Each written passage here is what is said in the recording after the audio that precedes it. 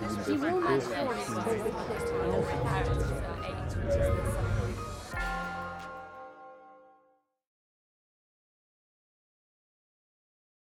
So I'm Alison Foster, as Rachel just said, and I work at the Botanic Garden. I'm the senior curator for the Botanic Garden and Harcourt Arboretum, so it's two sites, one in the city centre and one just 15 minutes drive outside the city centre. So I thought I'd tell you a bit about how I got to where I am today, having done an undergraduate chemistry degree here in Oxford, and then a little bit about what my job involves, and then a few tips that have helped me along the way. So when I left Oxford almost 20 years ago, I was very sure that I didn't want to have a career in academia, but I knew that I really, really enjoyed doing synthetic organic chemistry research. And so I joined Glaxo Wellcome as a medicinal chemist, and I did that for 2 years. And so what I was doing as a medicinal chemist was making lots and lots of different compounds, all novel compounds in very small amounts, with the purpose of them being tested for a particular biological activity. And I worked as a team of about 8 people, 8 chemists in a laboratory. I learnt an awful lot from the people around me. It was a very fun atmosphere to be working in, but I didn't find it particularly intellectually stimulating, and so I decided to go back to university and to do a PhD. So I went to Cambridge, did a PhD, and then towards the end of that I was trying to think what I wanted to do. I still really enjoyed doing practical chemistry. I enjoyed being in the laboratory, and I wanted something that would stimulate my interest in chemistry more than the medicinal chemistry had done for me. And so I applied for jobs to be a process chemist. So I then started work for AstraZeneca when I'd finished, and I was a process chemist working at their Loughborough site. And I personally found that challenge much more in line with what satisfied me in the laboratory. The reactions that we were working on, we were developing routes to large-scale routes for the drug products, drug candidates.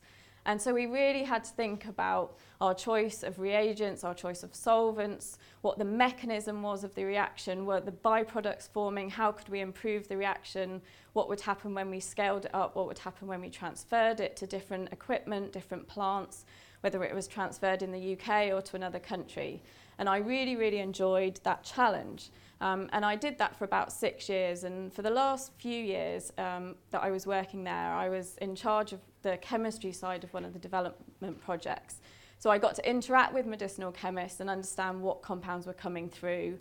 I got involved with speaking to other companies when we were outsourcing the routes we developed. I got to speak to other companies who were developing the medicinal chemistry side of things for us as well, to contractors who were developing the chemistry for us for different parts of the project. It was lots of project management that I was involved with.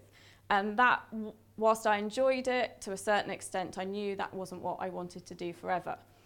And so as I'd been going along through this chemistry path of chemistry research, I'd got more and more interested in doing gardening as a hobby. So I spent an awful lot of my spare time kind of working in my garden, growing things, growing vegetables, growing non-edible plants.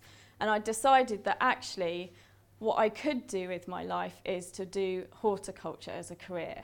Now, you could have watched the whole room's jaws drop when I told my colleagues that I was leaving to go and be a gardener.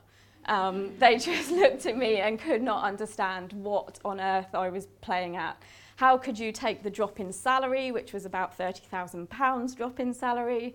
How can you do this? Why on earth are you doing it? You're going back to college. No, I'm not going to college. I'm going to work at a botanic garden. And what none of them really appreciated, I think, at the time was that actually horticulture in a botanic garden setting is quite intellectually challenging because you have to learn all the plant names, you have to understand the cultivation conditions. And then if you have an interest in chemistry, you look around you and you think, wow, what is making that smell? Why is it that colour? Has that plant got a medicinal use? And so actually you can really start to engage with the plants on a chemistry level, and then you can start to engage with the people that come in to visit those gardens. So Laura obviously communicates through her writing, but I would say that now what I do in my day-to-day job is science communication, but in a very verbal sense. So my job as senior curator has arisen because, or my role as senior curator, I've ended up doing that from starting as a trainee, first at Birmingham Botanic Garden, then moving to Oxford. I then happened to be, I suppose, in the right place at the right time when the director wanted to create a new medicinal plant collection and asked me to stay on because of my interest in chemistry and my knowledge of the pharmaceutical industry to plan this new medicinal plant collection. One of my colleagues then took maternity leave, and so I was able to do the maternity cover for her position working in the glass houses for a whole year, and then the role of senior curator was advertised. So I was very fortunate to be in the right place at the right time, but at the same time I think if you're not doing a good job, you're not going to find yourself fortunate to be in that position. So one thing I would say to everybody is, you know, give everything to what you're doing if you're interested in it, but don't be afraid to kind of change and seize new opportunities as they arise. And you may be lucky, but you have to make your own luck in that sense. So my role as senior curator is very multifaceted, and part of it is about organising the public education programme for the Botanic Garden. So that could be practical courses that we run about horticulture, but also it increasingly is about communicating some of the science related to plants that goes on within the university. So our natural partner is plant sciences, but increasingly we're working with the chemistry department to deliver some outreach activities and engage with the public about the fantastic science that's happening in chemistry that relates to plants. So this coming summer there'll be some evening guided walks that we've organised that 5 of the academics will be leading, talking about their science in the context of the Botanic Garden. So that's one aspect of what I do. Another aspect of what I do is to interpret the plants that we have for all of our visitors. So when I say interpret, I mean we want people that come to the Botanic Garden to understand why we're growing those plants and why those plants are so important to those people that are visiting. So we need to find ways to engage with them, to make them interested, for them to think, I've seen that plant in my back garden but I never knew what it was, or I grew up in Jamaica and I'm really familiar with those plants but I never thought I'd see them growing in the UK. Or, wow, my clothes are made of that plant, I eat that every day, I had no idea that's how it's growing. It's about relating to people and engaging them. And once you've got them in an environment that they're very, very happy with being in, they've chosen to come for a lovely day out or an afternoon out at the Botanic Garden, you can actually start to really challenge them about some of the scientific issues that we all face about food security, climate change and so on. So it's a fantastic environment for communicating science when people are very willing to be engaged by it. And I think verbally as well as with the displays that we have is a really powerful way of doing that. So I'm very happy to be engaged in that kind of thing.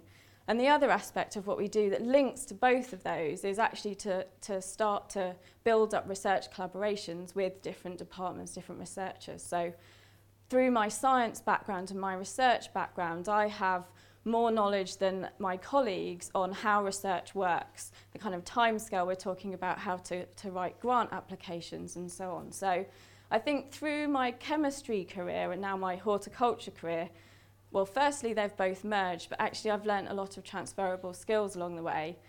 And certainly in the chemistry part of my career, lots of it was about presenting your work in a clear way to people who maybe weren't necessarily specialists in your area. That certainly is incredibly valuable to what I do today, to be able to talk to all the visitors that come in, to find the right level that they want to engage with you at. Are they you know, a specialist in the subject, which they could very well be, you know, in a university city like Oxford, or have they got their 7-year-old there who wants to try and understand a bit more about photosynthesis that they've been taught at primary school. So you've got to really gauge your audience accordingly. So what I would say overall really is don't be afraid to embrace change. If you find yourself going down one path with your career, that doesn't mean that you have to carry down that path forever. You can make change happen, and you know it's you that has to make it happen for you. you can think carefully ahead to what you might want to do, and you can put in place certain things like, you know, trying to do work experience or volunteering to make those changes happen. But making those changes happen can be very satisfying. So I, like everyone before me, very happy to answer questions and talk to people in the break and for the rest of the afternoon. So thanks.